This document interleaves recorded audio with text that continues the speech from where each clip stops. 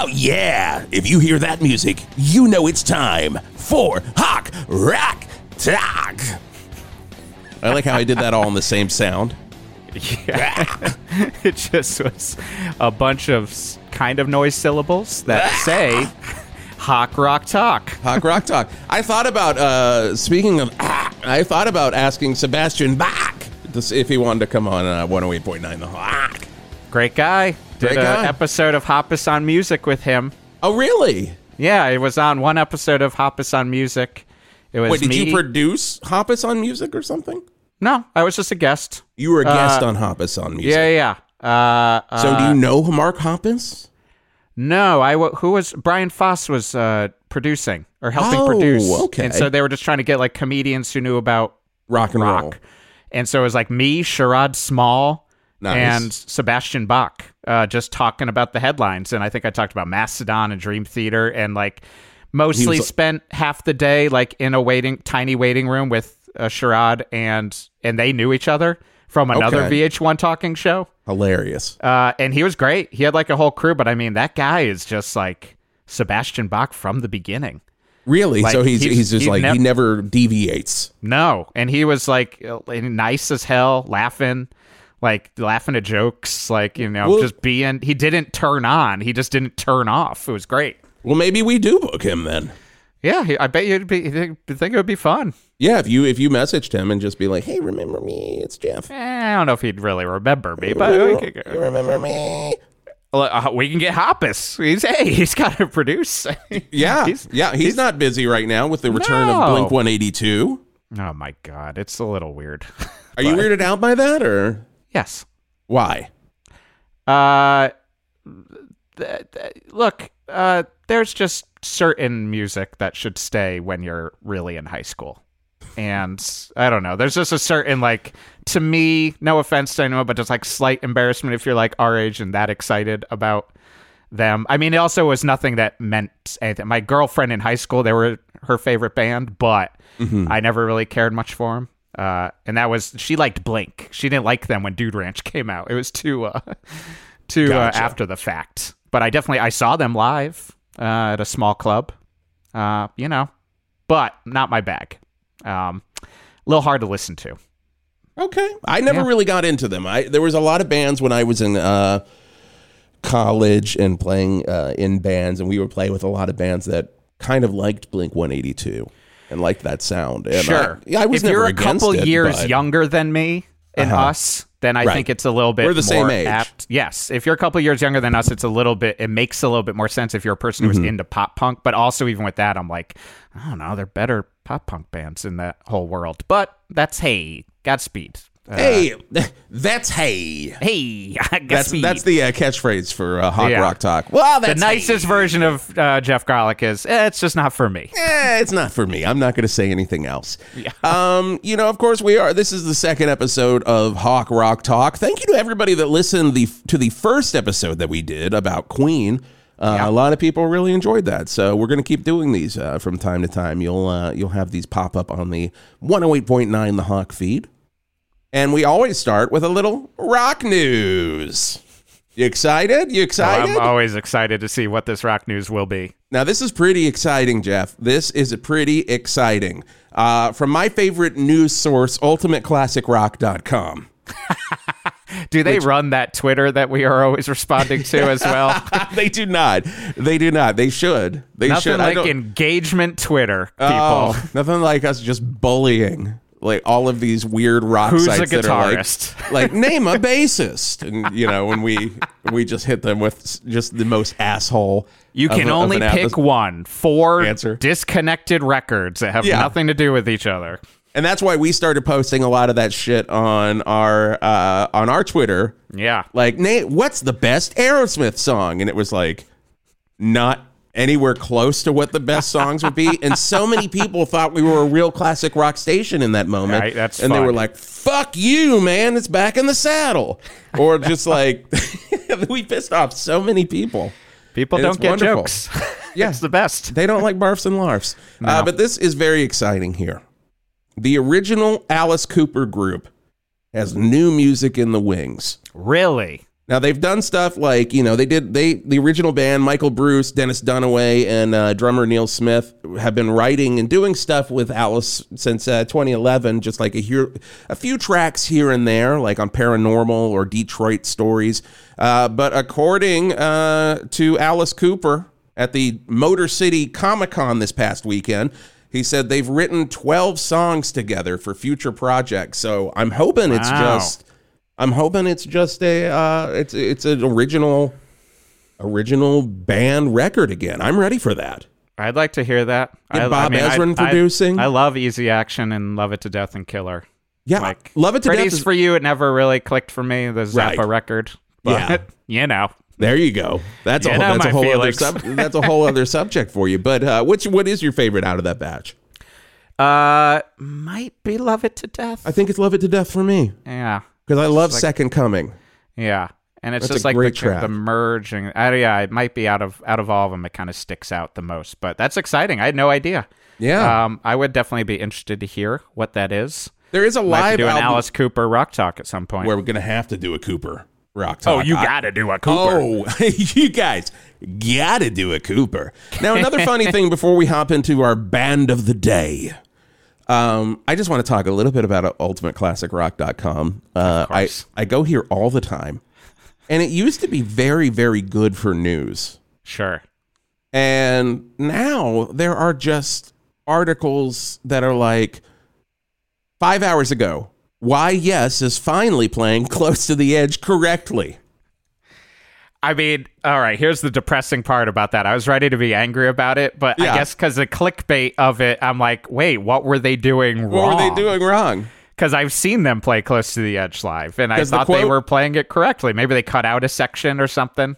The quote that they put right under the clickbait title is, I always thought it sounded lousy, but I got used to it, says guitarist Steve Howe. I mean, it sounded amazing when I saw them play it years and years ago, but... You did good, yes. Just not great. Just not great. Could you make it great for me when I pay a ticket? Jesus criminy. Yeah. But then there's other stuff on here. So there's like, okay. Green Day's Good Riddance was nearly Bon Jovi-style rock ballad. My God. There's maybe... Look, I know we are doing like a podcast where we're just going to talk about a very old band for a while, but like... Right. When you're looking at you're wearing the T-shirt for. Oh, I'm wearing the T-shirt of it. One of my multiple T-shirts of this band. But when it's clickbait, but clickbait about like a record that came out like 20 to 50 years ago, it's like that feels like the saddest version of clickbait of like a bunch of like middle-aged dudes who are like, I gotta check this out. I gotta know how Close to the Edge was played wrong. Unpredictable, but in the end it's right. Wow, wow, wow, wow. I hope you have the time of your life. What you say, Maura? That's wow, wow, wow, wow. Oh, God. All sounds terrible to me. All sounds terrible to me. And here we go, guys. Let's go ahead and hop right into it. Let's, fuck it, we'll do it live. We'll do it live. We're 8 minutes in. This is usually around the time where we would introduce the guest on a 108.9 The Hawk. Of course. And it's so funny. We do talk about the Hawk a lot on Hawk Rock Talk because why wouldn't we? But it is very funny when guests are like, God, you didn't come to us for like 13 minutes. Like Coker and Stratton called that out on their episode. Well, you gotta jump set in the with stage. Something good, people. You got to set the stage. Yeah, you have to. I mean, but seriously. also, if you jumped in, Wisp, Jeff, or Greg would jump on you. Yes. So, we're setting it up for you. Since when has a regular classic rock station ever let the guest talk? God. Oh, Please. my God. So last week we did Queen, which is one of my all-time favorite bands that we're going to have a second episode of that coming up soon. But you've really started to enjoy since you did that episode. Always liked them. Now I really enjoy them, much to the chagrin of my wife. Does she not like Queen? I asked this in a text and you didn't really answer it. Right. I guess I just forgot to. I don't think she necessarily hates. She hates some of their songs. Like what? I'm in Love with My Car. Like I had brought it. Like she truly. That's fair. she truly was just like upset that song was on. I think she just doesn't love them. I think they're not her favorite in the terms of Geoff. What is her Garlock. favorite? Who's her favorite band?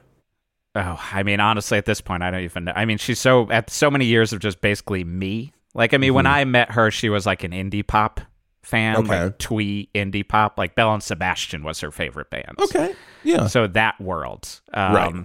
I don't know what I would say is her favorite band at this point because I'm Megadeth. just such a yes, definitely. She loves Amon Amarth. That ain't wrong. Yeah, she just deals with me. I'm just such a monster. So you have control. You've kind of like molded her a little bit. I mean, she loves Maiden. We've seen Maiden together. You know, it's like so. Who doesn't love Maiden? I mean, some people My don't. wife. Yeah, exactly. But today, we were going to do a deep dive on Thin Lizzy. I need a little more time to do a dive. It's a huge discography if you don't realize there's more than Jailbreak. We were talking about doing this yesterday. Today, the episode we're recording right now, we talked about yesterday, and he was like, what about Thin Lizzy? And then I looked at all the records, and I was like, there's absolutely no way I'm going to be able to do this. So we're doing a band that we both equally love. I think you probably love them more. I am going to give you that. They are my favorite band. They are your favorite band. They are my favorite band. Why? Yes. Why is Genesis my favorite band? There you go. Honestly, yeah, so we are covering Genesis today. It is like a question I've asked myself many times. I don't because I both know the reasons and it's slightly unclear even when I think about it why I'm so obsessive about them now. Right. Like, and you are. Yes. Like I really think about them like a lot. Like I think part of it is I as you know, I like to go on deep dives, but I also listen to so much music, all the time, all day. Right. I'm never not listening to music. But there's a bit of partly that I think I decided to some extent that Genesis was going to be the band I obsess over, the band that because I can't obsess so much about every band because it would take up every second. And it's just not fair. It's just not fair. But there's a little bit of when you're a kid and you're like, this is my band. It's the older man version of that. But I don't know. They're a band that scratches almost every itch. Every itch. Truly, they scratched the prog rock itch, the heavy itch, the weird arty music itch, the pop itch. Yeah. They scratched the not really rock stars, so punk itch in aspects, where I'm the statement I always still say was from this Polatka song is I hate rock and roll. I like the music rock and roll, but I like talking about it and making fun of it. But in general, the rock and roll attitude is really frustrating to me. But you don't think Genesis had that? No, weirdly, it's they're behind the music wouldn't be that intense. You know what I mean? There's something nice about that. And the fact that they're all old school chums is very charming to me. They should have just called the band Chums. They really should have called it Chums. We do have Chum as a band in Valverde that was on the rock cruise. Yeah, Chum was part of it. So I love their passive aggressiveness as a band to each other. Yes. Even though they're so in your face sometimes with what they do, they're still so Britishly passive aggressive. I don't know. It just kind of can keep going on. But the biggest thing is I don't know, and they were a later day band for me. They were not until my late 20s that I was oh, I really love Genesis. And I said it briefly in the Queen episode that it was around Worst Gig Ever, where both me and Mike Pace, my co-host, both were wait a second, we don't just kind of like Genesis. You really like Genesis. We really like, and it was a thing we have too. It's we still will just randomly be what's in, underrepresented part in one Genesis song. And we do that bullshit all the time. I heard this live version of Afterglow and it really changed how we looked at it. I think you and I bonded early over Genesis I think so. too, just at UCB talking about Genesis and passing and stuff. I agree. They're also a band, and that's part of it is everyone has an idea about what Genesis is. But then when you listen to the whole discography and even the era that most people talk about, they're like pop era, like I'm just like, you don't know. Like, and they're also a band that like, I've definitely like, I try honestly my best to not tell people like you should listen to this band because I just have no interest. But the few times I've like mentioned it with Genesis and people are like, really? Like there's definitely like, I can remember one conversation with someone at UCB. Are you sure? Yeah, they did really. And then it was like, they were like, what record would I listen to? And I recommended either Foxtrot or Selling England. And his first response later was just like, so did you like grow up on it or something? Like, and I was like, no, and I get why you're asking because you didn't really like it. And it didn't really hit you. And you think that it's just because I was a kid, I liked them. But I'm like, no, this was an old man decision. I think that Genesis, if you're recommending Genesis to somebody, it's an interesting thing that you kind of almost have to feel out that person. Am I going to recommend the Peter Gabriel era? Or am I going to recommend a Phil record? Genesis is like, if someone's like, oh, what metal record should I listen to? I'm like, well, I got to figure out what you listen to. Like, there's a billion subgenres. And kind of the same, with Genesis is like, are you going to like take in the Phil era? Are you going to take in the Phil era with Steve? Are you going to take in and then there were 3 post era? Are you going to take in only the Invisible Touch, like We Can't Dance or Just Can't Dance, whatever the fuck that record is? Or are you Just Can't Dance? Just Can't Dance, that's volume 27. Or are you the one person who's like calling all stations? That's where it really all came together. Oh, man, I loved it when Phil was out of the band and they brought in that weird guy to do that one record that was the last Genesis record. I will say for this, last night was the first time I ever listened to Calling All Stations all the way through, just to verify. Okay. Because I had heard just bits and pieces like, what are my feelings on Calling All Stations? It's not terrible. The music's pretty good, I think. Ish. There are moments that pop out, but a lot of it does feel very uninspired, not just vocals, whatever. Like, I feel for the guy. You can't replace Phil. Like, do you feel that, sorry to interrupt, but did you feel, I just got to get this out, like as they were recording this, they were like, oh, fucking Phil. Yes. Oh, motherfucking Phil's not here. But even that is too angry. That's too angry for them. I mean, because also I would recommend, like, wish Phil were here. To appreciate Genesis, watch like any interview and watch that Back and Forth documentary, I think is what it was called, the one that they did on Showtime. That was like where some of its parts, where they got them all together. Sorry, I think Back and Forth is the book, or one of the books I have on Genesis. Right. But because they've never stopped. That's one of the reasons, again, I love them, is watching them be all old men and fucking with each other like when they're 16. Yes. Like Tony is still a curmudgeon in the butt of the jokes. Yes. But like to me, the summary of Genesis, personality-wise, of one of the reasons I love them, and one of the maybe the main reasons, is like Foxtrot era, when Peter came out in the red dress with a fox mask on, and didn't tell anyone in the band. And I was like, okay, I get that. Been in that band. Like, it doesn't tell the other members they're going to do something weird and big. And I believe Mike Rutherford's reaction was just like, and then he came out, and I was just like, well, I guess that's happening. Oh, look. And guess we'll just deal with that later. Like, and it really is just so... Well, here we go. Well, he's bloody wearing a fox mask. Yeah, and he's Nothing I can do about it now. Yeah, so very British, pulled back, proper schoolboy about it all. And Schoolboy's such a big part of this because Genesis started at the Charterhouse School in Surrey in 1967. Tony Banks on keyboards, Mike Rutherford on bass, guitar, drummer, singer Phil Collins, and then of course you had Peter Gabriel and then Steve Hackett. Don't go crazy. Not just yet. Not just yet. Okay, what was Phil the original wasn't in lineup? there yet. I'm blanking on the drummer's name who replaced who was on the first record in the beginning. Oh, so where it was the Silent Son. Anthony Phillips. So that was the guitarist. That was Ant. Okay, was it Jonathan Ant shows King? up in that Sum of All... Yes, Jonathan King, I believe, played drums. There was like a producer who was like 1 year older than them, who was like I'm gonna be your manager, and we're gonna record these things and get these things out.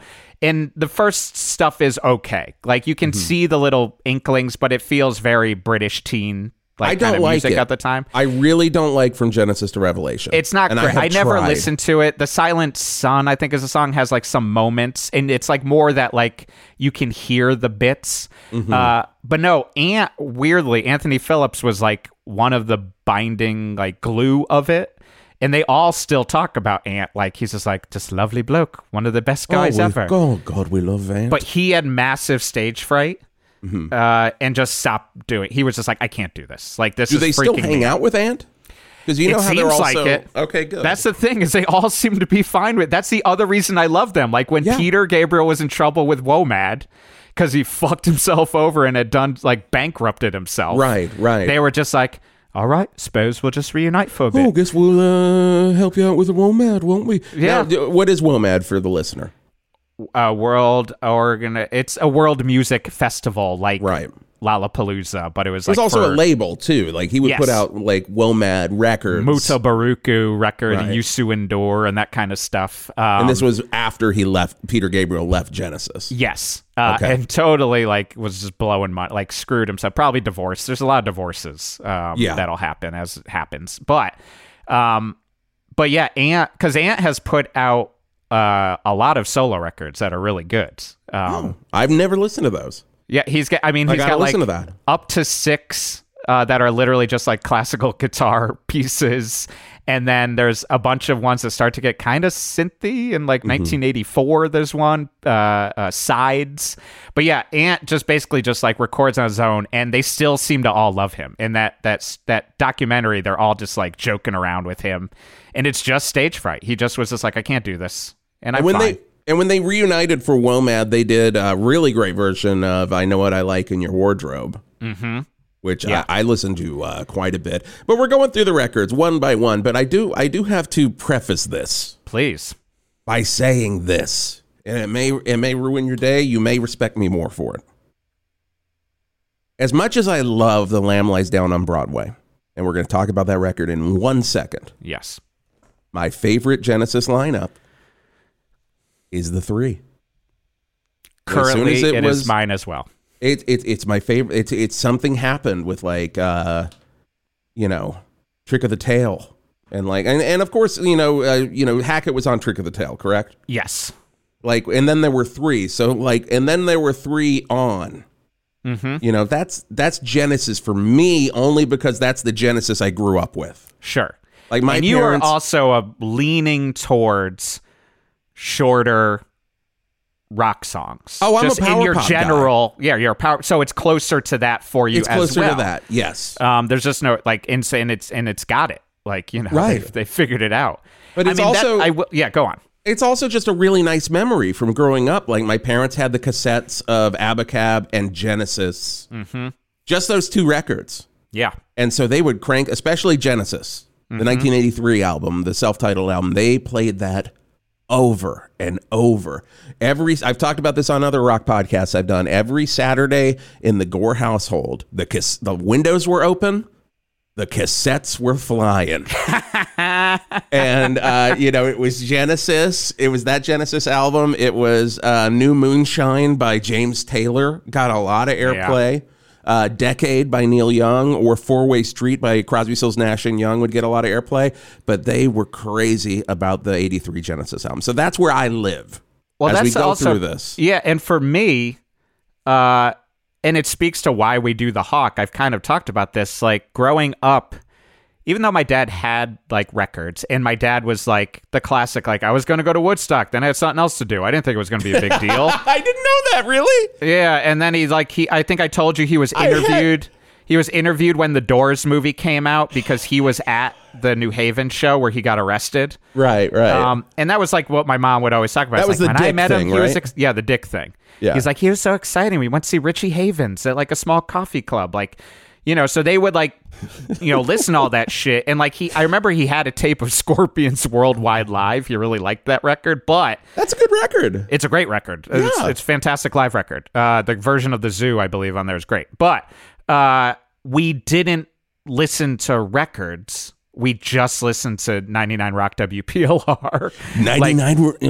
99 Rock WPLR. PLR. New Haven. But that would just be on if music was on. So like that's partly why some bands, your Thin Lizzy, your Genesis, like I never gravitated toward, and most of the classic rock stuff, because also pretty quickly for my musical introduction, I was, as I probably have said, it's like I didn't listen to music, then I listened to Weird Al, and then I pretty much jumped straight into Primus, and then immediately from Primus went into, okay, now I listen to industrial, punk, and then hardcore. You went to the dark side, boy. Immediately. Man, you went right over, man. Yeah, like junior high, like in 6th grade into junior high. So albums never kind of happened for me. Two things off of what you said there before is that one of the reasons I love Genesis is because of all the eras. It's like you can kind of rediscover a new Genesis record. Oh yeah. Because you'll be like, now I'm in the mode for this era, and I'll forget about this song on this record I didn't listen to and be like, oh, fuck. Like, even this morning, I'll get into it. But there was one that I was like, I don't give this enough credit. We'll have to fucking talk about this. Yeah. And I do think that one of the biggest things with Genesis that came up when I was listening to Calling All Stations and then texting my buddy Mike, because that's what we mostly talk about is Genesis, is I would say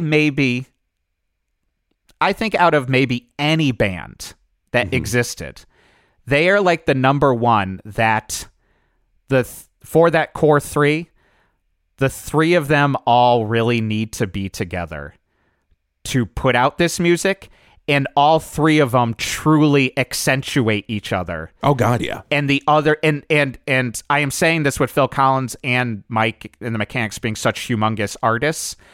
Without the other two members, they don't get accentuated. Wait. You are forgetting the soundtracks that Tony Banks did. I think Tony Banks The Fugitive, this is all for our part 2 solo records. I think Tony Banks The Fugitive is a highly underrated solo record, but also maybe his only underrated solo record. Oh my God. Well, Poor he was Tony. listening. He was listening like, oh, right. And then he's like, oh no. Yes. But no. They need to work together, and they all accentuate each other, and the fact that like it's like, oh, why would they bother coming back if they've already start having these amazing solo records, like their solo career? And it's like, because they truly are a band that only can create what they created when the three of them are working together. Oh God, yeah, 100%. Because you listen to In the Air Tonight, which huge. Now that was also. Was that a demo that was offered to Genesis or kind of hidden away from Genesis? Depends on who you ask. That's the other beauty of them too. They remind me so much of more so than any other band, every band I've been in. They all have different stories about what happened. They're all passive aggressive, and they're all slightly pissy to each other, but love each other more than anything. So it's like Tony will stand behind, and he's such a fucking pissant all the time. He's just like, Phil never showed us that. Just never heard it.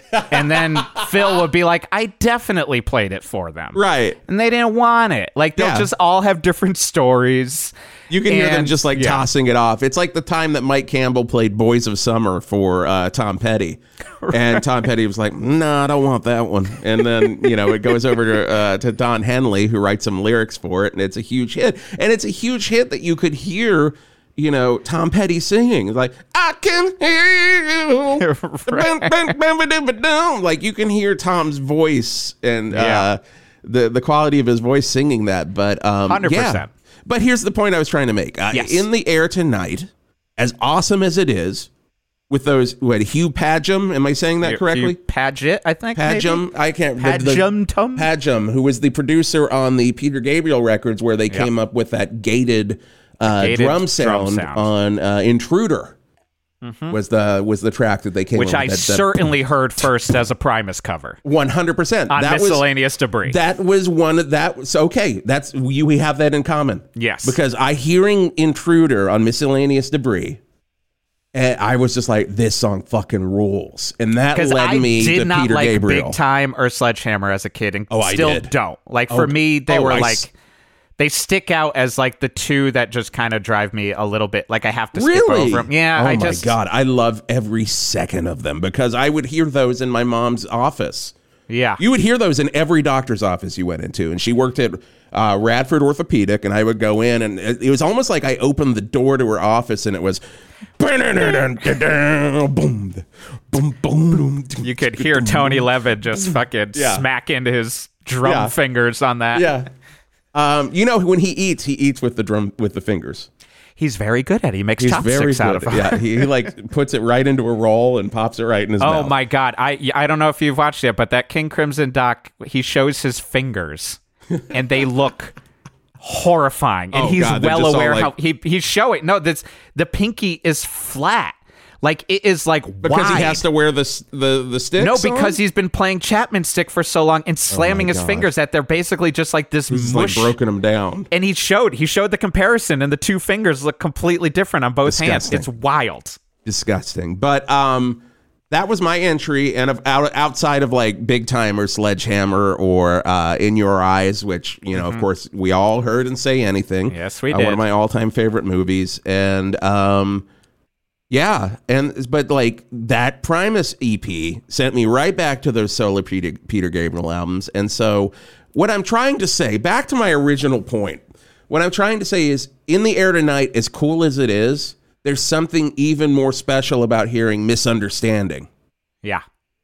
Which they're very similar in terms of like Phil banged them out on his piano at home. Yes. But is there something that comes to life when Mike and Tony are on a Phil song? When Phil does, what is the song that he redoes? Is it Turn It On Again? He does Turn It On Again on one of the solo records, and it's like, oh, this is what happens when the other two aren't there to be pissy. Yes. Like, because it's just like, oh, you want more of those like Atlanta horns. Right. You want it to be a little bit more like R&B soul, which is shocking because in my mind, I'm just always like, but you're the fusion guy. Because that was his whole thing. Like he was like so into fusion, like in Brand X, like him playing in Brand X was like nothing but just fusion. But it's just like there are those bits where you're like, yeah, this is cool and all. You need those other two guys most of the time to keep you from turning into and still, love it for what it is, but like turn into Tarzan soundtrack era. Like, you know what I mean? Where it's just like it could be played in any dentist's office. And You'll not pay attention be to it. In my heart. Yeah. Which still has a moment to it, but it's like it's look, just I'm not knocking he's got a timber. But yeah, I totally agree. And there are those things. There's so many like I almost think a separate episode is the solo records because there's so many things that you can say about No Jacket Required. And why Phil went in that direction, which I think could do a whole episode on Steve Hackett's Voyage of the Acolyte, aka and I wouldn't be here. The Lost Genesis record, because almost everyone from Genesis is on it, and it's the record that he basically was just like, okay, you're not going to use any of my songs. I'm going to just make my own record. And then weirdly, still everyone's like, oh yeah, we'll still play on that though. Oh yeah, I'll come by. Oh yeah, we'll. It's an amazing record. You should listen to Voyage of the Acolyte.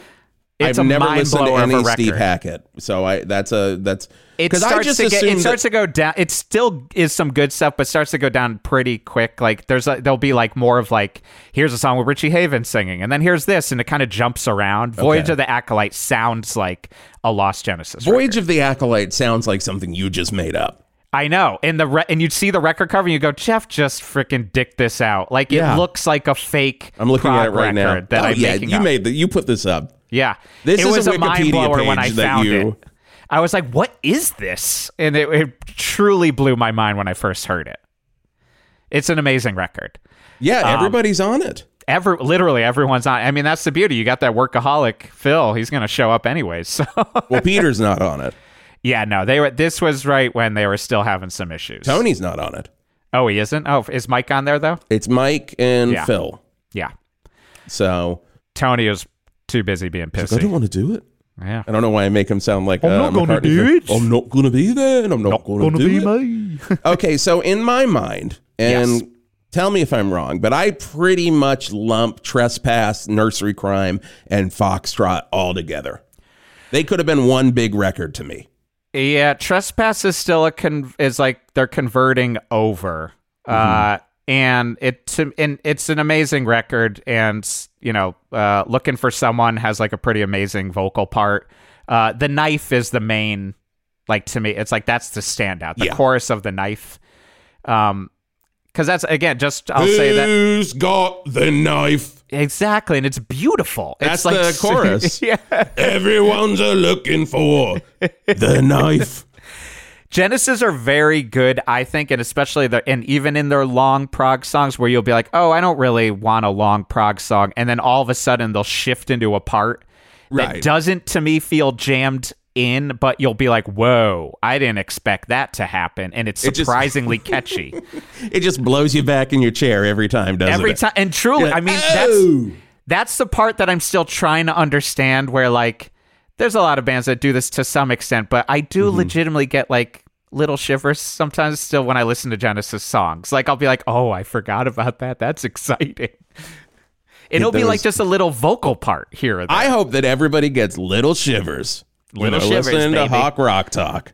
But The Knife is like the transition. Nursery Crime, Nursery Crime and Foxtrot can a little bit be felt slightly lumped together. But even then, I'll just be like, that's the hard part. Like, they're a band that I'd be like, oh, I'll make you a mixtape of the best stuff. And I'm like, oh, you got to have the musical box. Right. And oh, you got to have the Return of the Giant Hogweed. Yep. And oh, the Fountain of Salamakis. Like, all that bullshit. And they also, those early ones have like, and I've talked about this with Mike Pace, they all have kind of somewhat the same structure. Will be like, here's a long prog song intro, and then here's what feels like the throwaway acoustic ballad song, and then down the line you'll keep listening and be like, wait a second, that's the song. Like, that's the one that felt like they're like, fine, put it on. I brought in a song called Arrow the Barrel. Exactly. And you're like, okay. I mean, that's the other fun part about them, is they in the different eras, they also are very theatrical in a fun way. Like, I mean, not just Peter. Right. Like, Phil loves to do a Cockney accent. Like, fucking, he loves that shit. He loves to do the Artful Dodger, like, sort of bullshit while he's wearing a Hawaiian shirt. Yeah. And he's got 20 tambourines hanging from his fucking mic stand, and he does that's his Buster, Phil baby. dance. That's just Buster, that's baby. That's pure Buster, baby. That's but when pure you're just Buster, like, baby. Robbery, assault and battery. Like, he's just really playing a part. Here's another great, though. Foxtrot is like a mind blower. That first Watcher of the Skies just does sound like Goblin's Dawn of the Dead theme. I'll say too, though, I think Foxtrot's better to me than Nursery Crime, and part of it is because we've talked about it, but I saw the Musical Box twice, who are an unbelievable tribute band. Nerd. Very nerd. It is the most nerd. No, I've always wanted to see them. I really have. The Musical Box, I've said, is the only tribute band I'll ever go see because it feels so nerdy. You wouldn't go see Slither, a tribute to Velvet Revolver? No. But, unless it was at the Viper Room. And you and me are there front and center. But, and the thing with the Musical Box is they replicate distinct tours. So, like, they'll be like, we're doing the Lamb Lies Down on Broadway tour, so they have the rights to the exact costume changes, all of the exact backdrops. And so I've seen them on multiple tours, and they get it down to the fucking it's like in the movie Rockstar when he's like, we have to do it exactly this note. It's insane. Like, even like I got shivers the last time I saw him when they played. How big were these shivers? Were they little shivers? I pooped my pants. Like, the lights from the cover of Seconds Out went on, and I was like, oh, you replicated the lights, the white pillars. Because that's also a Genesis thing, is they invented those color lights. Yeah. That's like a trademark that they own, are the ones that change the color. Because they were like, we need that. So they just had someone invent it. Wow. So I think Queen probably took a lot of their lighting inspiration from Genesis. I think, I would say the Crown, which was their lighting rig, which is referred to as the Crown, was very similar. Yeah. They definitely did. It's very interesting. But like seeing the musical box, all of a sudden, like I was like being an ultimate nerd, and just because also, mind you, last time I saw the musical box, they had the actual guy who painted the Foxtrot album cover. I don't mean to interrupt on you. The side, painting it in real time. You sound like Greg now. You sound like Greg Lemonsauer. You are so excited. You are so excited about Genesis. You literally are. You are Greg Lemonsauer at this moment. It's the worst I get. But when the musical box was playing, they had the old guy who did the original album art painting it, and from show to show it would fill in. But nuts. The last time I saw him, all of a sudden I was like, oh man, I never respected Can Utility and the Coastliners this much. Like all of a sudden I was like, that's the one on Foxtrot. But yes, you are right. But if those kind of get lumped together along with kind of Genesis Live. And then it kind of changes a little in 73 with Selling England by the Pound, their first album to have a hit. Yeah. Crazy. Dancing with the Moonlight Night was the big hit off that record. No, it was, of course. Love that shit. Yeah. It was, of course, I Know What I Like in Your Wardrobe. Which is a beautiful song. Selling England was... Foxtrot was the first one I heard. Selling England by the Pound was the first one I bought. So in my mind, it still has a very sweet, spot in my heart. Steve Hackett thinks it's his favorite. I think it's the, even though they're talking about, wimpy fast food burgers, there's just some really kind of gut-wrenching vocal parts in the first song, especially. But there's the whole thing. I Know What I Like in Your Wardrobe is such an amazing song. Firth the Fifth is great. The Battle of Epping Forest is maybe the number one Genesis song I walk around singing to myself. Really? I just wander around just going, the Battle of Epping Forest. It is the battle. I'll just go for a walk and start muttering that to myself like a crazy person. I always think of the part of I Know What I Like where it's like, keep it bumping, I know what. It's just that transition into the chorus is just so much fun. Their transitions are so unbelievable. And again, you'll think a song is either okay or just fine, and then they'll transition to some unbelievable chorus. And very similar to Queen, so many of the members are contributing to these songs. Yeah. And you'll watch, and watching a musical box allows you to kind of see of just oh, that's what Hackett brought. Besides looking cool as hell. Steve Hackett might be the coolest looking fucking member of Genesis at that time, because he had all dark and he just sat down, his big glasses. That's the crazy part of the musical box is they'll be oh yeah, this is the tour where Bill Bruford, whatever, played drums. So he was wearing his Boston Bruins overalls. So the drummer has to wear those when we play. I love it. It's so weird. I love it. And then after a year later in 74, one of my favorite albums, one of the best concept records I think ever done. And if you've never listened to it, I highly recommend you get it out, you give it a listen. Lamb Lies Down on Broadway. So I'll say this about Lamb. I love Lamb. I love Lamb. And it's Lamb. Very funny. I just have to say really quick, I got so much shit on the Best Show for referring to the Lamb Lies Down as on Broadway, because we were trying to figure out the best double albums. Right. And I said, oh, it's Lamb. By far. Yeah. It's Lamb. And they're like, you just called it Lamb? I'm like, yeah. Any true Genesis fan just refers to it simply as Lamb. It's a very long title. I mean, come on. We can't be calm. I don't have time to say I don't have time for that. I'm a busy man here. I'm not going to do that. I love Lamb. Mm-hmm. And I say this as someone who put out a double record with Panthers, and probably it should have been a single record. I much like a lot of double concept records, I sometimes wonder if there'd be a better single record in the Lamb. I think about that for every double record. I think the White Album would have been as amazing as the White Album is. I think it would have been doubly amazing. Doubly amazing, singly. Mm-hmm. I mean, I just think especially with Lamb, it's a record that Peter Gabriel was like, I'm about to leave this band. I have this giant concept. It doesn't make any sense. Real. And I'm also talking to Billy Friedkin at that time about doing a movie together. Yeah. And so here's this concept, Genesis. I don't have time to write most of the lyrics. So deal with Rail, and then you have to write it. And so there's a lot of like begrudgingness to some of the songs that I think happens on double records, where you're just like, fuck, I mean, we have to get from this song to this song. Mm-hmm. It just is kind of like a bunch of connector stuff here or there. And when it sticks out, it's the best. Like Carpet Crawlers is great. In the Cage is a mind blower of a song, but I sometimes think it would be a better single record. And I don't know what the fuck the story is. Like Rail's story is... I have no clue.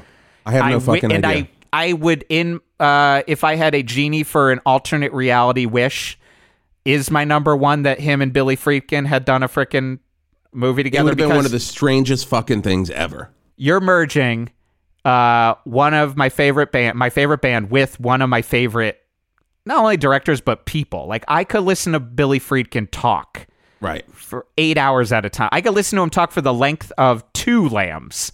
But yeah, it feels like a little bit the weight of them coming apart and Peter deciding to be a pain in the ass. And he's like, I want to go off on my own, and then be angry at you and write Salisbury Hill. So Salisbury Hill is about him leaving Genesis. Yeah.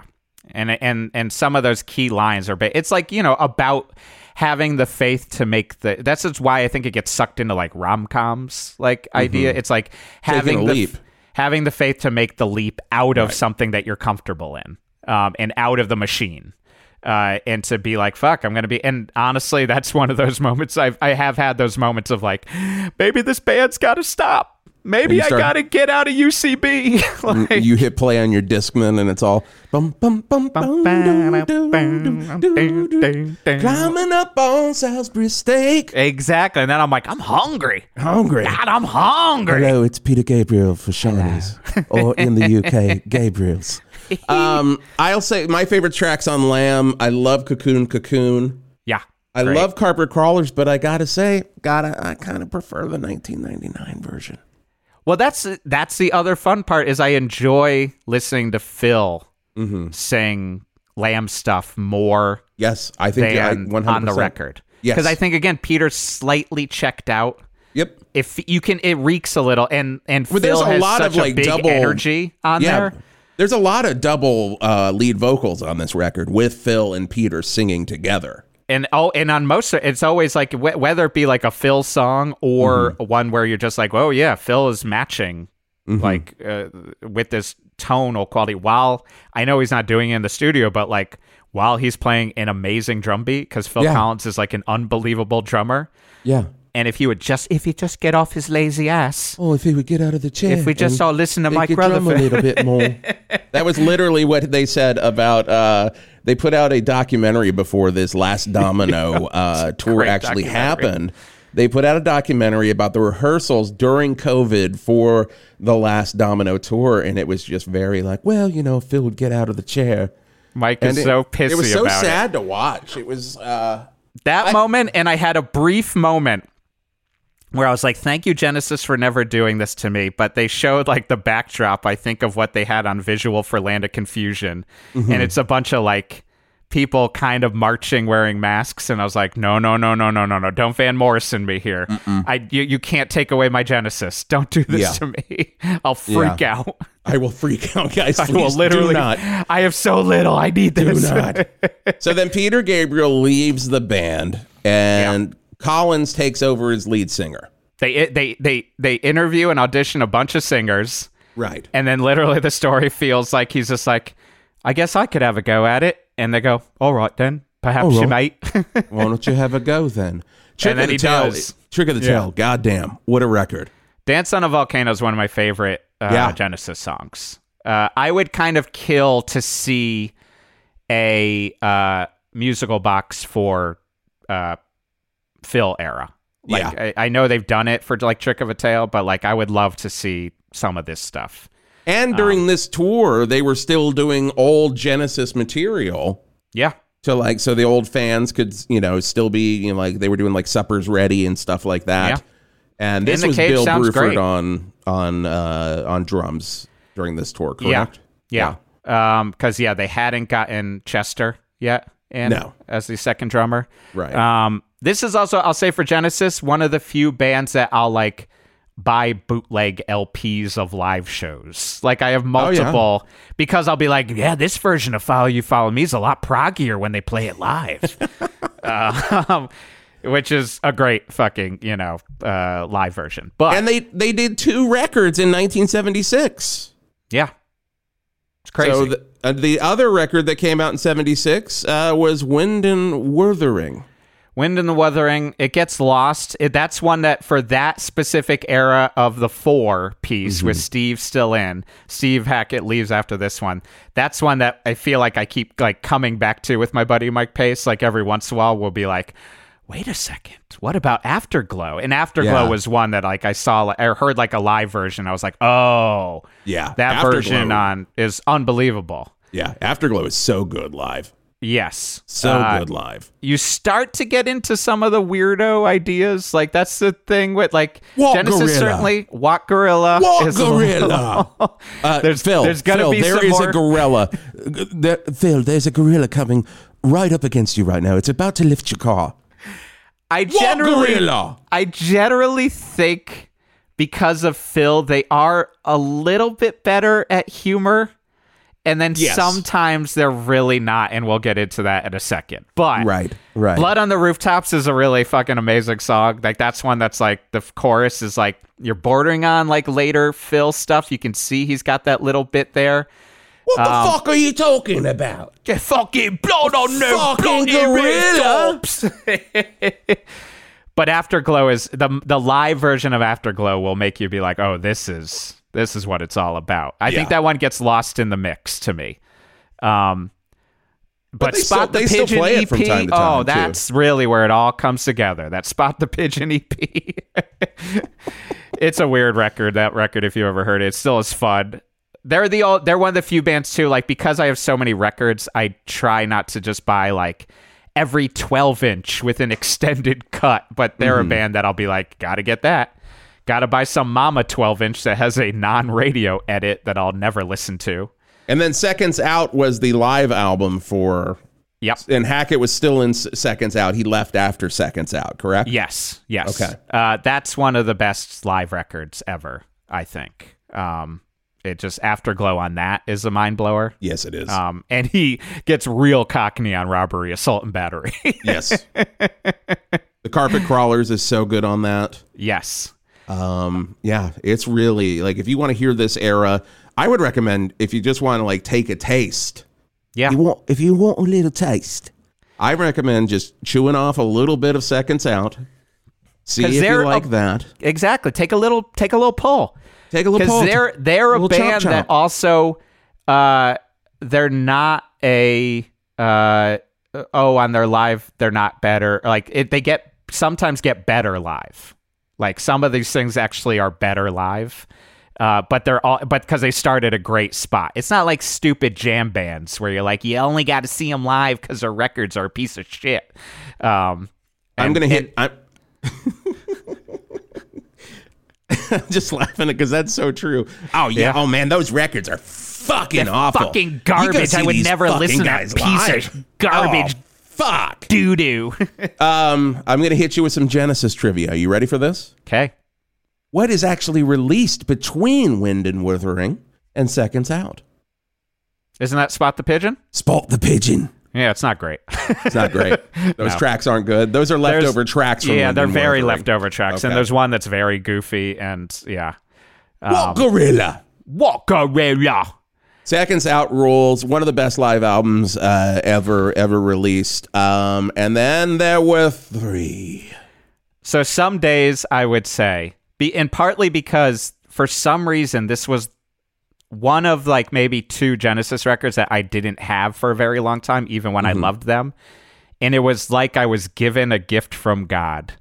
When this record, I was like, maybe I should just buy a $3 copy of it. And then there were 3. It's stupid. I haven't listened to this. Oh my God, is this now my favorite Genesis record?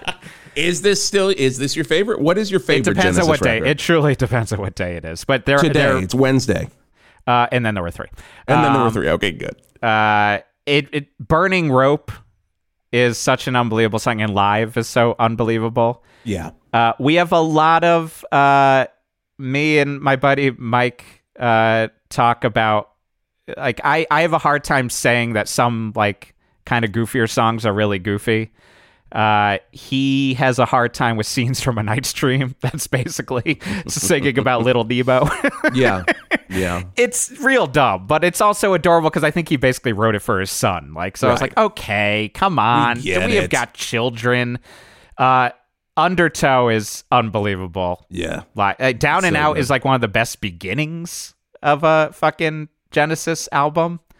And then Follow You. It's crazy that like it's Follow You, Follow Me. It's one of the best fucking beginnings of a Genesis album. It's the best fucking beginning. But Follow You, Follow Me is it's unbelievable that it's a we're gonna end on this and it's gonna become this humongous like basically the transition to what we're gonna become. Yeah, it was their highest charting single at that point in 78, reaching number 7 in the UK, number 23 in the US, and I believe it has the very high distinction of being my wife Kristen Bartlett's favorite Genesis song. Really? Because this would play, she said she remembers hearing this all the time. They would play it on their soft rock station. Yeah.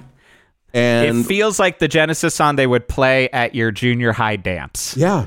Like for like one of the final dances. Oh God. That keyboard solo is just, it feels so good. And this also, I mean, that's the thing. Like they really, look, Tony has struggled without the other two. Yeah. But I mean, we're all the shit we give Tony Beggs. And on 108.9 The Hawk, we give him a lot of shit. Literally, every member of Genesis, of the three, they all have businesses in Valverde. They do.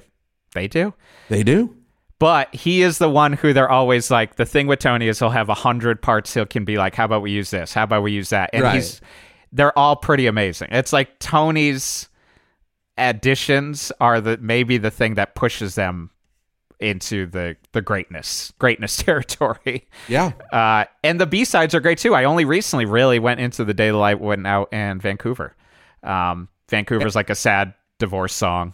And when they toured this was the first time Chester Thompson was in the band. Yeah, Chester Thompson and Daryl Sturmer. Yeah. On guitar, always been there. Except I think on that last tour, the first one, Chester was just like, I'm not doing this. Yeah, I've been away from my family for on the last Domino tour. Yeah, the last Domino tour. And I think a big part of that too was that Phil wanted Nick Collins, his son, who creepily plays very similar to Phil. He does. It's wild. It is wild hearing him play. And it's lucky that, according to the press, that Chester was just like, I have missed my family growing up. Right, right. I can't go back out. Yeah. This is also like not exactly. There. No. Yeah. This is not exactly the beginning, but this is also like, oh, Phil really likes the Alamo. Like, there's a lot of... is this the start of the Alamo? I mean, Ballad of Big is kind of in there, kind of. Like, it's just like, you know, he just really likes the West. He just likes the concept of the West, and it comes up all the time, and you're like, all right, here we go, Phil. This was also a Hypnosis. Am I saying that correctly? Hypnosis cover. It's a totally dumb-looking Hypnosis cover. Yeah. But it also is the font that I'm wearing currently, wearing my And Then There Were Three shirt. There you are. And so that's like might be my winner in there, but it depends on what day. Okay. Another competitor for best of the Genesis records. Oh my God! It keeps getting better from here, guys. That's the crazy part. That's the crazy part. Well, and we'll see. The thing with Genesis too is like when people be like, "Oh, I only listen to like the pop era," or like all I know is the pop stuff. Right. Then every record, you're like, there's like an 8-minute prog suite that they've shoved in. Yes. Like, especially this next record has Turn It On Again, has Misunderstanding, and like that video for Misunderstanding, which is just like driving around LA. Yep. Like, you wouldn't think to look at an album, a video like that, and then pick up a copy of Duke. Right. And then hear like Cul-de-sac. Yes. Do you know what I mean? And then Duke's Travels to Duke's End with this long suite. Of course, Did make me very happy that I just watched this kind of, it seems like lately converted script-wise to like a holiday slasher. This movie, Happy Birthday to Me. J. Lee Thompson directed it from the 70s. But in the background at one point, there's a giant poster for Duke. I saw you post about that. It was like, I was like, now this has become a perfect movie for me. Yep. Also a Toto circle on a wall in the background. It was just great. But we're, of course, if you haven't caught on, we're talking about 1980s Duke by Genesis. Of course. I think, and it totally makes sense that Tony Banks wrote the lyrics for this because they're a little bit pissy. I think Duchess is one of the best songs about being in a band that has ever existed. The story of Duchess, of like, here's a woman who just loves to sing and it lit up the room when she sang, but she just did it for her heart. Wait a second, she has fans. Wait a second, now the fans don't really love her anymore. Like, and it's kind of the cycle of being an artist where it's just like, oh, right, eventually, it's not that they completely turn on you, but it's truth. Like, eventually you get older and and you still want to do the thing you want to do, the art you want to do. And I listen to Duchess a lot when I'm crying after Salisbury Hill. No, it's a great song. This album just rules. You know, I think on this recent tour, The Last Domino, which they say is their last tour. God, thanks a lot for coming to Los Angeles, guys. I know. Really fucking appreciate it. Really tearing my soul apart. Yeah, but they opened with Turn It On Again, which is just a killer opener. Yeah, unbelievable. Just that doop doop doop doop doop doop. So good. Those keyboard blasts coming in, and then the best part is the did it boom, and everything kicks in. Yeah, every song needs a little horn blast. And you know, if Phil had his only way, those horns would be like piercing your ears out. Yeah, exactly. Oh man, I do love that part, though. Yeah, I gotta say, I do too. Duke is maybe one of your faves. Oh, with the next record, Abacab. Abacab, I think, is probably my favorite Genesis album. It's really hard. It's really hard to choose. I agree with you. Could not be more 80s with that album cover and the 4 different versions. Really pisses me off. This guy was making a lithograph of it, and his website is all fucked up and would not work the clicking on, and I emailed him and he just never emailed me back. So I was gonna buy a very nice lithograph of the Abacab cover. I made a couple years ago in 2020. I edited the album cover to just say ACAB, so all cops are bad. Yes. And I posted it, and then this was actually before you and me were like starting to like talk. Yeah. I think, and I remember being like, I thought of like a joke similar, and then you did it, and I was like, well, I guess we should be working together. Yeah. And I posted that, and I cannot tell you how many cops retweeted it just saying that it was their favorite Genesis album. Amazing. And I was just like, God, okay, all right. Man. This album rules. It was their second number 1 LP on the UK albums chart, and the first of their albums to reach the top 10 of the US Billboard 200, peaking at number 7. Released in September 1981. I was 3 years old. Wow. Abacab, Genesis. This was another cassette. I believe my friend Zombie, and they did a Zombie and Friends during the pandemic record. I think Abacab they did a cover of. Did a pretty faithful cover. It's so good. Abacab, of course, No Reply at All. So this was one today where, like, this is why I love Genesis. Like, I was kind of going through some of the stuff just to get ready. And Keep It Dark is I was like, oh, I'm hearing this different than I've ever heard it before. Like I was like hearing, it's a little bit like the Brazilian, where like you hear it and you're like, oh, the Brazilian's like what Vaporwave is doing now. And Keep It Dark, there's like a way the verse goes where I was just like, no one would attribute it to them, but I was like, this sounds like Midwestern emo like style, like in like the heartfelt song from those bands. Like I was like, but they're not trying for that. It's just like this really interesting note progression that's very simple, because that's the beauty too. They're very good at just like 2-note progressions and a billion note progressions. But yeah, like hey, there's new gems to be found on a Genesis record every day. Oh my God, there are so many gems to be found on a Genesis record. Now here's my question. Also, I don't listen to Like It or Not and Another Record. The last two songs always get lost in the shuffle. Like I could not tell you what they are, and I bet you they're great, and I know they are. But Man on the Corner is such a good song that I forget about the rest of the record after Man on the Corner. Me and Sarah Jane is so good. Oh, love it. Now, here's my question, though. Please. And I've always wondered this. I kind of know the answer. I know that it is not. But Sarah Jane was a companion to the Doctor, the fourth Doctor, Tom Baker's Doctor. Mm-hmm. Is this a song about Doctor Who? Oh, my God. Don't you just want to bring it into... Just I know. I believe it's about an unhomed man who makes up a relationship with a. Which, look, hey... But here's the thing, Jeff. Yeah. The Doctor doesn't really have a home. Wow, so it is about unhoused Doctor Who. Yeah. I mean, here's the thing with Genesis. You are going to get 80s boomer politics songs. Like, yeah. Like a couple... I mean, what, do we have then 2 songs about the unhoused? With Man on the Corner kind of being about that as well. Yes, you do. Like, because you've got the air of just like, we're playing this humongous festival and we got to do something about it. So we're going to fly in the Concorde. Yeah. Like Bob Geldof's like, what can I do to help? Yes. So that happens every now and then. You'll get some... where you're like, yeah, you're on the right side. I don't know if it really helped anything, but I appreciate it. But at least Man on the Corner is an amazing song, and so is Me and Sarah Jane. And hey, maybe it's about Doctor Who.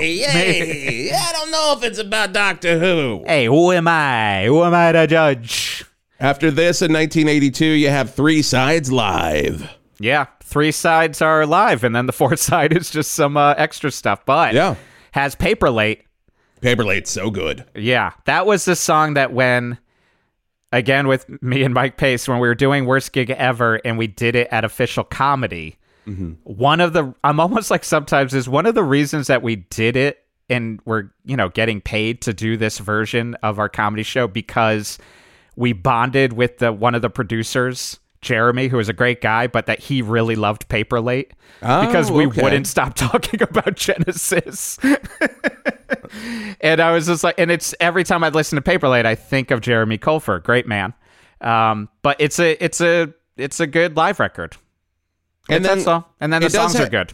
And it's kind of a collection of different live stuff. You've got stuff from 81, 80, a couple 76. You got a 76 track, a 78 track with Peter Gabriel and with Jumps Hackett. Around.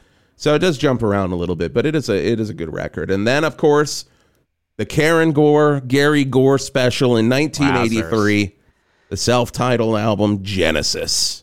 I didn't give this one enough listening time for a long time. Like, it was like one I got maybe right before, and then there were 3, or maybe even after. It was like a dollar bin where I was like, I'll finally buy Genesis self-titled. I bet you it's not great. And I was like, wait a second. This album is unbelievable.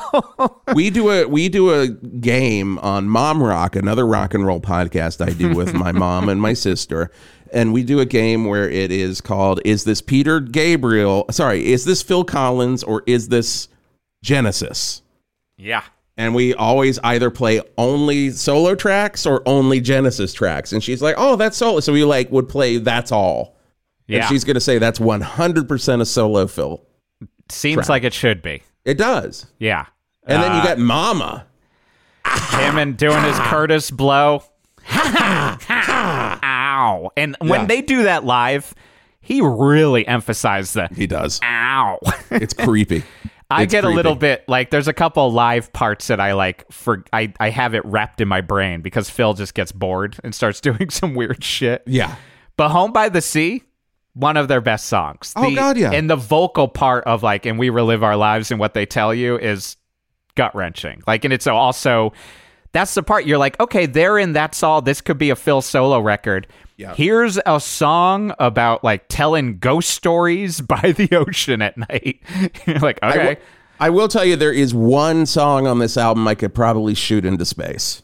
What are you talking about? They've never made a poor kind of comedy-based decision that's followed by a video that's really hard to defend and is really extra hard because musically it's kind of a fun song. Yeah, musically it's a fun song. It's the a rest bummer. of it sucks. It's Illegal Alien. Illegal Alien was always a bad idea.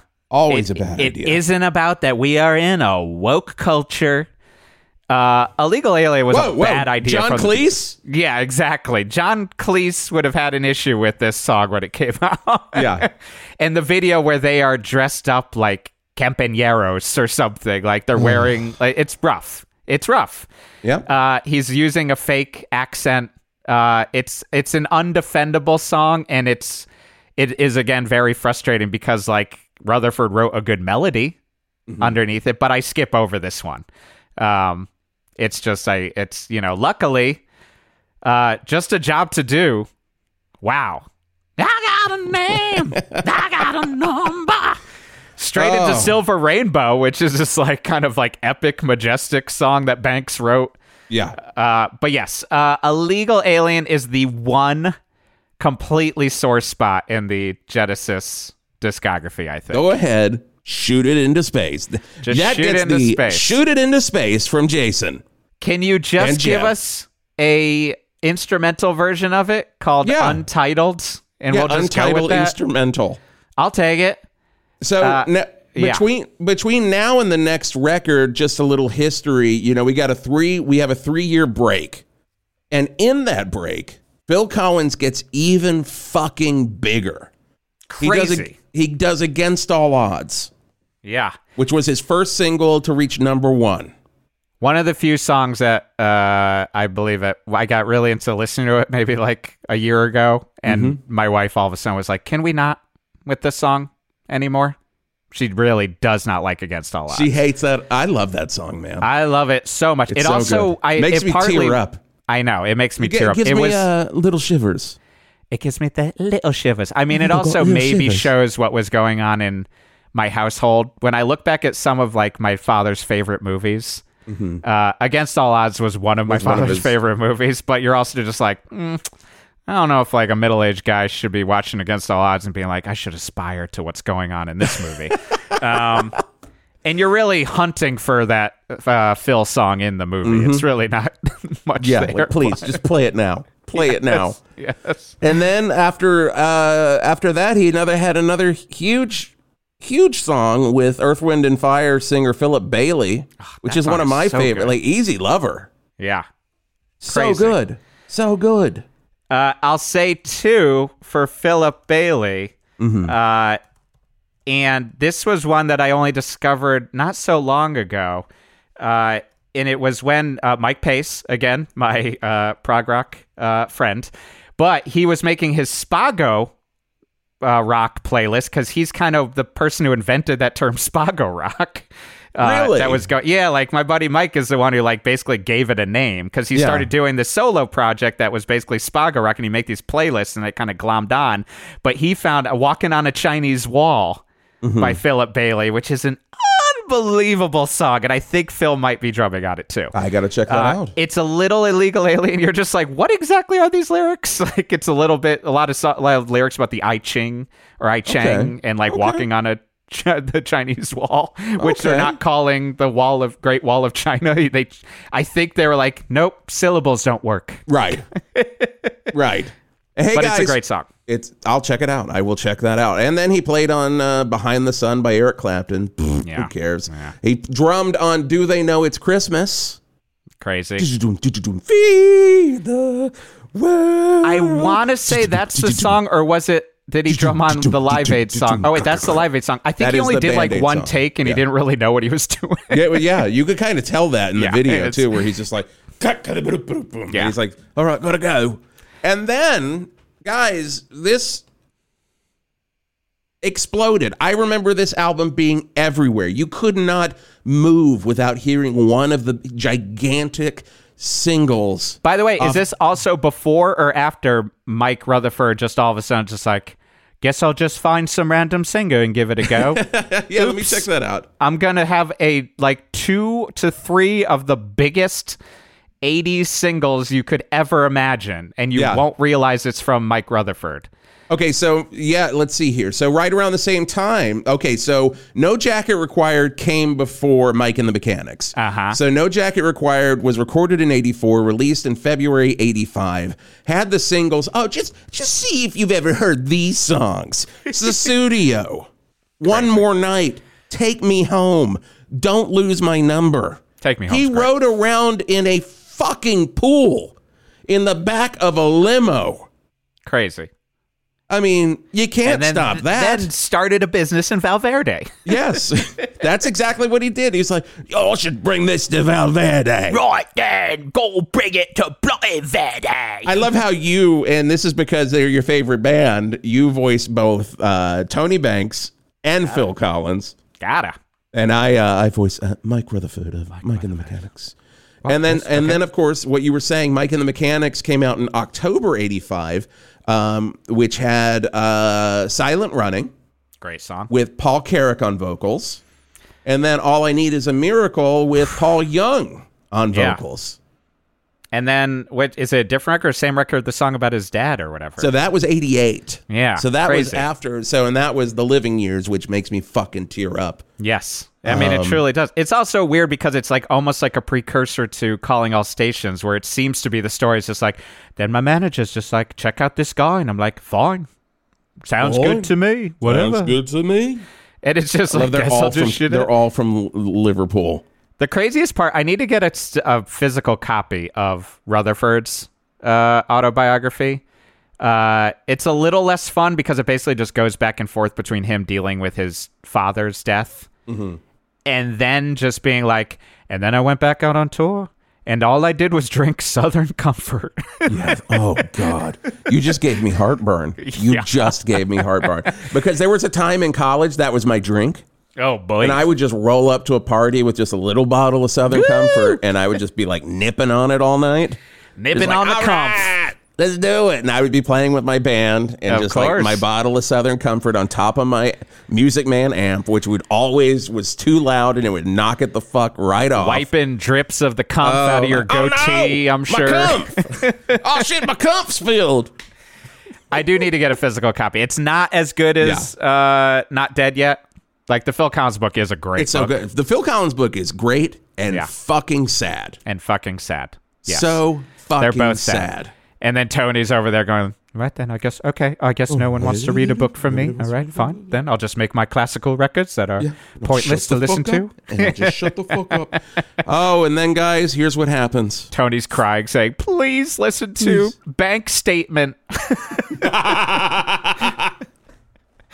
And then, so No Jacket Required, huge fucking hit. So, of course, the next Genesis album was also going to be a humongous fucking hit. Crazy. And released. I've been having too much comf over here. I got the comf and that record got released. Oh, man, there's comf everywhere.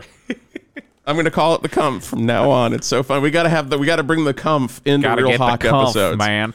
You know, Wisp is just like, Wisp shifts over from Cognax. I got rid of Cognax. I'm only drinking the comf now. My doctor said I needed to do it. he said, Wisp, if you want to live forever like I know you do, you got to get rid of the Cognax and move right on over to the comf. Oh, man. Released June 6, 1986, Invisible Touch.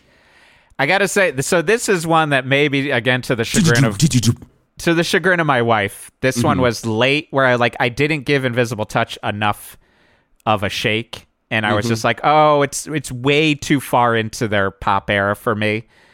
And then I was like, wait a second. And I think the thing that finally pulled me in was the 12-inch version, the not radio edit of Tonight. The breakdown into when it kicks back in is so probably my favorite Genesis part. Like when it's just like that Tony Banks like kind of keyboard, and then when it like you keep telling me, like Phil is so angry when he kicks it in, and it is unbelievable. But then all of a sudden I was like, wait a second, I like Invisible Touch. It's a good song. It's a great song. It's such a fun video where they're just fucking around on a soundstage. It is. I'll tell you, we've talked about it on our Instagram we are gonna stories. Talk about it. We're going to talk about it a little bit more here, too. Land of Confusion is the reason also I maybe stayed away, because that video gave me nightmares and still does. The Brothers Gore, my band in Athens, Georgia, we used to cover Land of Confusion. Oh, wow. But in a very like stoner rock way. So in that like little a Disturbed breakdown in the sort middle. of way, like how Disturbed does it, and they throw in some. But the spitting image puppets still fucking frighten me to this day. I hated them as a child. I've turned around. We talked about on our Instagram Live which was the most hideous of the spitting image Genesis members, their puppets. I think we landed on Tony Banks was the grossest. Yes, we said because he goes out really wide. Like the mouth is just way too wide. It's very similar to the Mick Jagger spitting image puppet, and I hate both of them. Yeah. I hate the Ronald just Reagan. Looks like Goofy. Ronald Reagan is so creepy. Ronald Reagan is nauseating. But it's Madonna's belly button made me nauseous, like made me sick to my stomach. The Madonna's belly button smoking a cigarette. Why did you bring that up? If you want I nightmares, literally just got a little sick. Yeah, it's like there's like the joking version of like, ugh, I got nauseous, and then there's like the legitimate, like some things. It might as well be maggots in a 70s Italian horror film. Like, is Madonna's belly button smoking in the Land of Confusion video? Yes. We were really going for a maggots in an Italian horror film in the 70s thing with that part of the video. But here's the crazy thing. I just want to throw this fact out here, Geoff. Please. Let me know if you've ever thought about this. Please. There are... oh, no. Whispers here. 8 tracks on this album. Yeah. And 5 of them are humongous singles. Crazy. And 5 Touch. worthwhile singles. Yes, Invisible Touch. And very, very, varied. Yeah. None of them sound similar. You've got Invisible Touch. Yeah. Tonight. Which Karen Gore 100% thinks is a solo Phil track. Land of Confusion. Into Deep. Yeah. And then Throwing It All Away. Huge. I'm blanking. The only one right now I'm blanking on is What Anything She Does Sounds Like. Because I'm also... Everything she does That's the problem. Magic. Everything she does turns me on. Which is weird because apparently it's a song that Tony Banks wrote about being in love with a pinup girl. So you're like, Banks. Oh, good. Because that's the beauty. He probably... Yeah, Banks. He's like, I've been cranking it to this picture on my wall. Right then, I don't know. I suppose I'll just crank it to this pinup girl. He probably helped with the Brazilian, which I do think is a fucking amazing song. But the only 2 Banks songs are Anything She Does, so a song about jerking off to a pinup girl.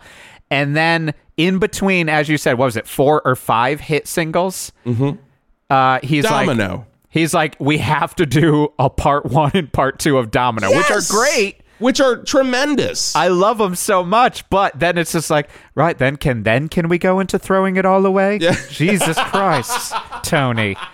How about we followed up with a 353 single? My God. What if Throwing It All Away was part 3 of Domino?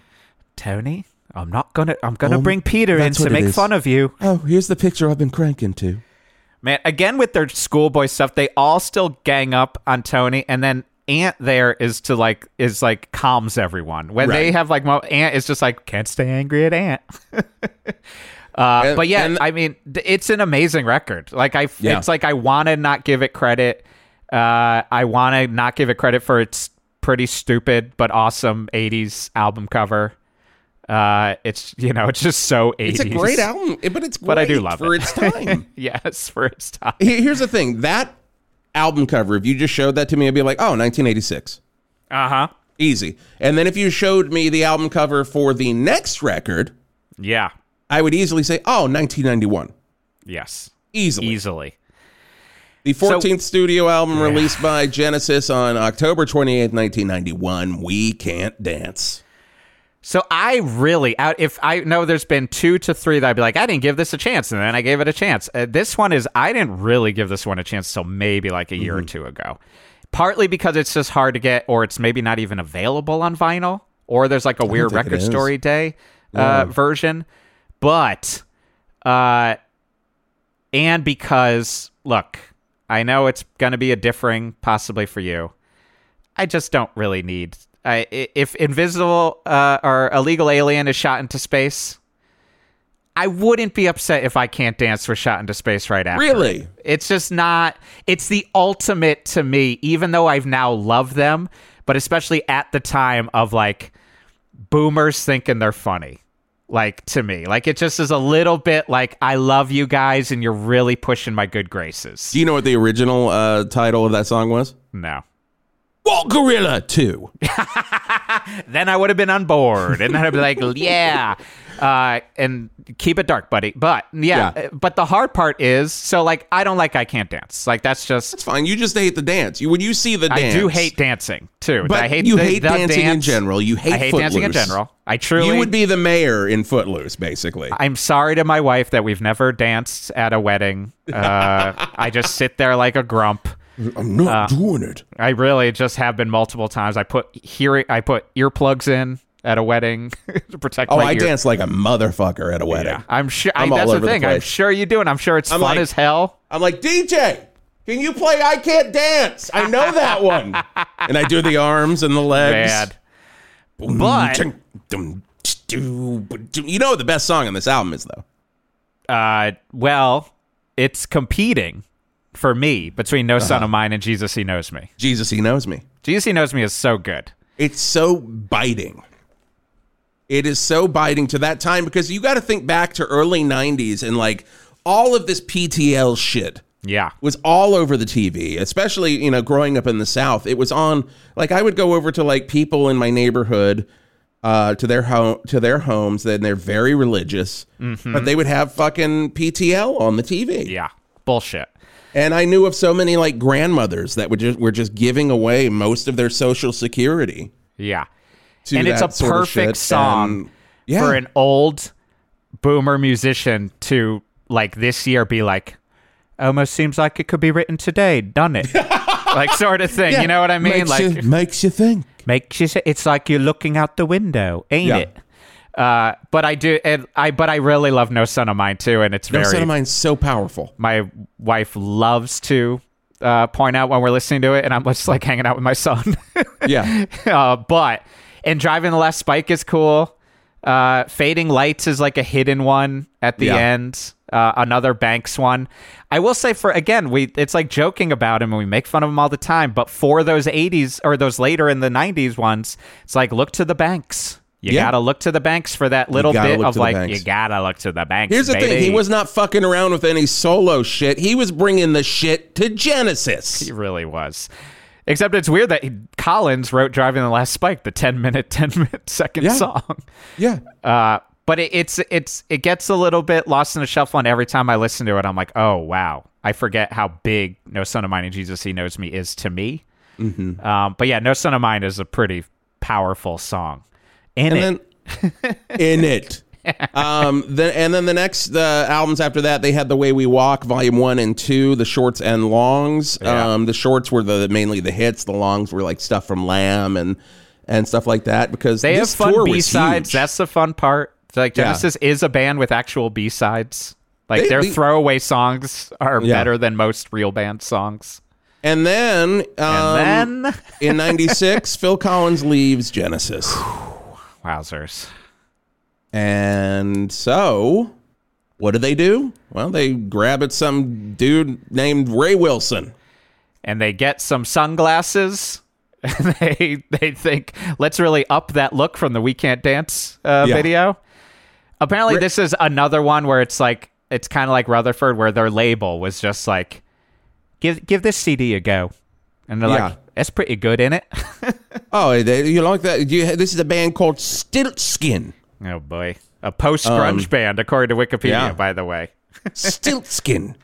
Also, the weird thing about Ray Wilson is apparently he toured with Steve Hackett in Genesis Revisited 2 as a guest singer. Steve Hackett's not afraid of going back to the Genesis well. He sleeps in the well now. That's all he does. But then he'll put out a record that's just like called like The Wolves or something, and you're like, it's pretty good. I don't know, but Yeah, it's he is not afraid to go back to that sleeping in that well. But yeah, Calling All Stations, their 15th and final studio album. Look, Ray, it was hard. Ray, it was a hard time. I feel for you. Yeah. They feel, I think we all can kind of look back at our like artistic careers and think about that, at least that one, if not a bunch, like moments where you're like, was it the right decision? Like artistically, like, was it out of fear? And I get that. I get like being like, we got to put a record out because we're Genesis. Like we got to still exist. Maybe Phil will come back or something. You're not really thinking exactly straight. It's very similar to Van Halen 3. Where I feel bad for Ray Wilson in the same way that I feel bad for Gary Cherone. Yeah. Where they get into this band and they think like, okay, this is it. I'm in Genesis now. I'm in fucking Van Halen. It worked for Sammy. It's gonna work for me. They'll take me on. Right. But you're not counting Cherone's a great singer, man. He's a fucking killer singer. But you're not counting on them being a little tired. Right. I think they should have just not done a goddamn thing and then just focus on the Genesis Archive box set that came out the following year. Yeah. Just focus on that historical stuff. There's some moments when I was listening to it, I was like, oh, Alien Afternoon sounds like a Tony Banks solo to me, like record. Congo kind of has some moment, but like it really, I was jumping tracks. Like, and my wife was like, what are we listening to exactly? And I was like, I know, sorry. I'm doing this podcast tomorrow. Like, I got to listen to it. It feels you really put your wife through a lot. I'm just gonna throw that on the table. Kristen does not listen to anything that I listen to for this. It's truly headphones. Oh, I mean, it's because she allows me to, like, and that's very nice. Yeah, we have music on at all times, and I would say 90% to 95% of the time I'm deciding it, and I try to keep them in mind. Mm-hmm. And same with most movies. Like, do you have music on while movies are playing? So like you're watching once The Exorcist. Start, I stop. You're watching The Exorcist. I just put on Tubular Bells. Jesus, he knows me. No, I put on Tubular Bells, and then I let the whole record go out. So when Regan's head starts spinning around, you start hearing the part where they're like, xylophone, rhythm guitar. Oh, you want to do Mike Oldfield? I do want to do an Oldfield rock talk. Man. I love that band so much. I know nothing about it. Oh man, literally nothing about it. It might blow your mind if you listen to the other records. It's a weird. It's crazy. It's awesome. But she deals with a lot, and she dealt with Calling All Stations last night. I'm never gonna go back to it. No, and it's one of those albums. It's good to hear. You can hear the Rutherford and Banks doing interesting stuff on it, but then it's just like, where's the Phil? only person I know who owns it is my mother, because I think she was just at like a price club or something, and they were selling it. She didn't really realize, and it's still in the shrink wrap. It's one of those deals where you're like, good. Where you're like, why do you have this copy of Lethal Weapon in shrink wrap, like DVD? I love it. Like, I bought it at Costco. I don't know. And then after this, they did a lot of archival stuff. Genesis Archives 67 to 75 came out, which was kind of I was never able to find it. No, it was very hard to find, and I was hunting for it because I wanted discs 1 and 2 contain a live concert recording of Lamb Lies Down on Broadway. Do you own this? I don't. Because it's on CD. It's just I just don't own most CD thing. Like once it becomes like a CD thing, I just leave it to like I guess I'll just stream. Do you have it digitally? Yeah, I think I've got it, but I've got it like. Here's my problem with my digital archives is I have them on a hard drive that has the old FireWire drive. Oh, yeah, 100%. And I'm like, I'm not paying for a dongle. Yeah. So I just kind of leave it to like, well, there go hundreds of gigs of music that are just floating around somewhere in my house. And then in 2000, they released the Archive 2, 7692. But the one thing I do want to touch on, because we touched on it a little bit earlier, 1999, Genesis put out Turn It On Again, the hits. Yeah. And it was pretty fucking great because it reunited the Peter Gabriel lineup to do Carpet Crawlers 1999. Yeah. Which is my favorite version. Yeah. I just love that there's not enough animosity. Like, it's just like, it seems to just be like, really, there was a version where they could have done a reunion tour with Peter. Mm-hmm. And it really, I do believe that it's more of just like, I don't know. Like, I think this was probably, I think this was probably testing the waters to see if they could do that. Yeah.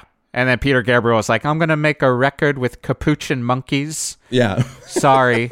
And you're like, okay, never mind. He's like, I'm sorry, the monkeys are booked. I can't get out of it. Their manager is wonderful, but I've got a kill fee and I can't afford it. So it was it was played as the final encore on each date of the Turn It On Again tour in 2007, and then the 2021 Last Domino tour.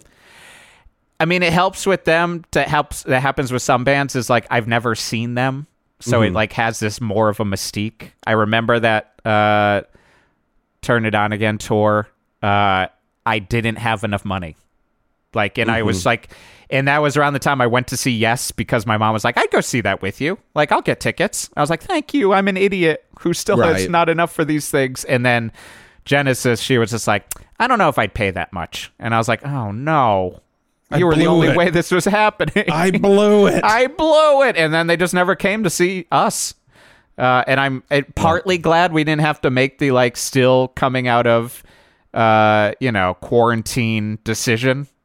Because I don't know. Hoped that they would have played like the Bowl or something. That's what I would have hoped. I was ready to pay a dumb amount of money. I was ready to pay a dumb amount of money too. I really would have. And just be like, I'm only got one life. What are you going to do? Yep. If I got to watch Phil sit in a chair and kind of caterwaul out these songs in a range he can't reach sometimes. Yeah. It's not the that documentary. I'll watch anything, but it did make me the happiest about Genesis. Like, Phil is a sad story. Yeah, there's a lot going on with Phil. He's got a lot of back issues. That was he did a solo tour. He's got a lot of like sixth wife locking him out of the mansion they live in. He went pretty deep into drinking. And he was a late day drinker. He was just like workaholic who, I mean, kind of happened to people I know in my family, but it's just like, was just like, oh, the minute I stopped working, that's when I'm going to decide to start drinking. Right. Like late in the day. So like, watch out, people. And he did so well with his solo tour that Tony and Mike saw that convinced them to be like, okay, let's do this Genesis thing one last time. And, Phil said that he would do it, but only if Nick could drum. Yeah. And because that was part of the fun of even doing his solo tour. Yeah. Was having his son on drums. He's such a fucking amazing drummer. And then, of course, Lily Collins, Emily in Paris. Of course. If you're not aware of that, which is a pure 100% Genesis soundtrack. Yep. She like walks out of like a really nice French cafe and it's immediately... Emily in Paris. Oh, you're still in Paris. Yeah, I mean, that's the thing. Like, I still haven't watched that movie Palm Springs, and I know I will eventually, only because I know the Brazilian is in it. Like, then you got to watch it. That's the thing. That's like, the only reason. It's like a Tangerine Dream score. Like, I've watched so many dumb movies just because I'm like, well, they did the score. I guess I'll watch 3 O'Clock High again. I mean, 3 O'Clock High is a great movie. What am I talking about? But yeah. Well, guys, ladies and gentlemen, that is Genesis in a nutshell on Hawk Rock Talk. That was fun. Yeah. It was a good journey through it. I think probably the next one we do will be Thin Lizzy. So I gotta get in there. I gotta get in there, and then I gotta hope that ultimateclassicrock.com gives me a fucking good headline. Could you do that? Yeah. Comedic podcaster finally discovers Thin Lizzy. Which asshole just discovered Thin Lizzy? Right, like, whoa, why be a jerky about this? Just discovered Thin Lizzy. Final thoughts on Genesis. They really are just the greatest band ever. I don't know. I would like to. I truly would like to, almost in therapy reasons, understand why I've decided to like them so much beyond the reasons I know. And it does weird people out, mostly because I'm just like Jeff Garlock. Most people are like, yeah, you like metal and hardcore and punk stuff, and I'm like, Yeah, weirdly, I don't listen to it most of the time, that stuff. I listen to metal more, but then listen to a lot of new age music in Genesis. Do you think in a previous life, so 78? Okay, yep. You were like this British dude who just like followed Genesis on tour and then got like hit by Genesis's bus. Yeah. As it left like Twickenham or something. Yeah, on July 12th, 1978, I was chasing the bus, and I was like, follow me! And then it knocked me out, and they're like, I'm not sure we even writ that song yet. And it's like, no, you will, or you did, I'm not sure. But I don't know. Yeah, there's just something about, and I will say the last thing is like, there's just a weird, I enjoy the weird bonding of Genesis. Like, I was at a Parkinson's walk, and all of a sudden I saw this much older guy like about to do the walk with me, and he was wearing a Genesis Trick of the Tail shirt.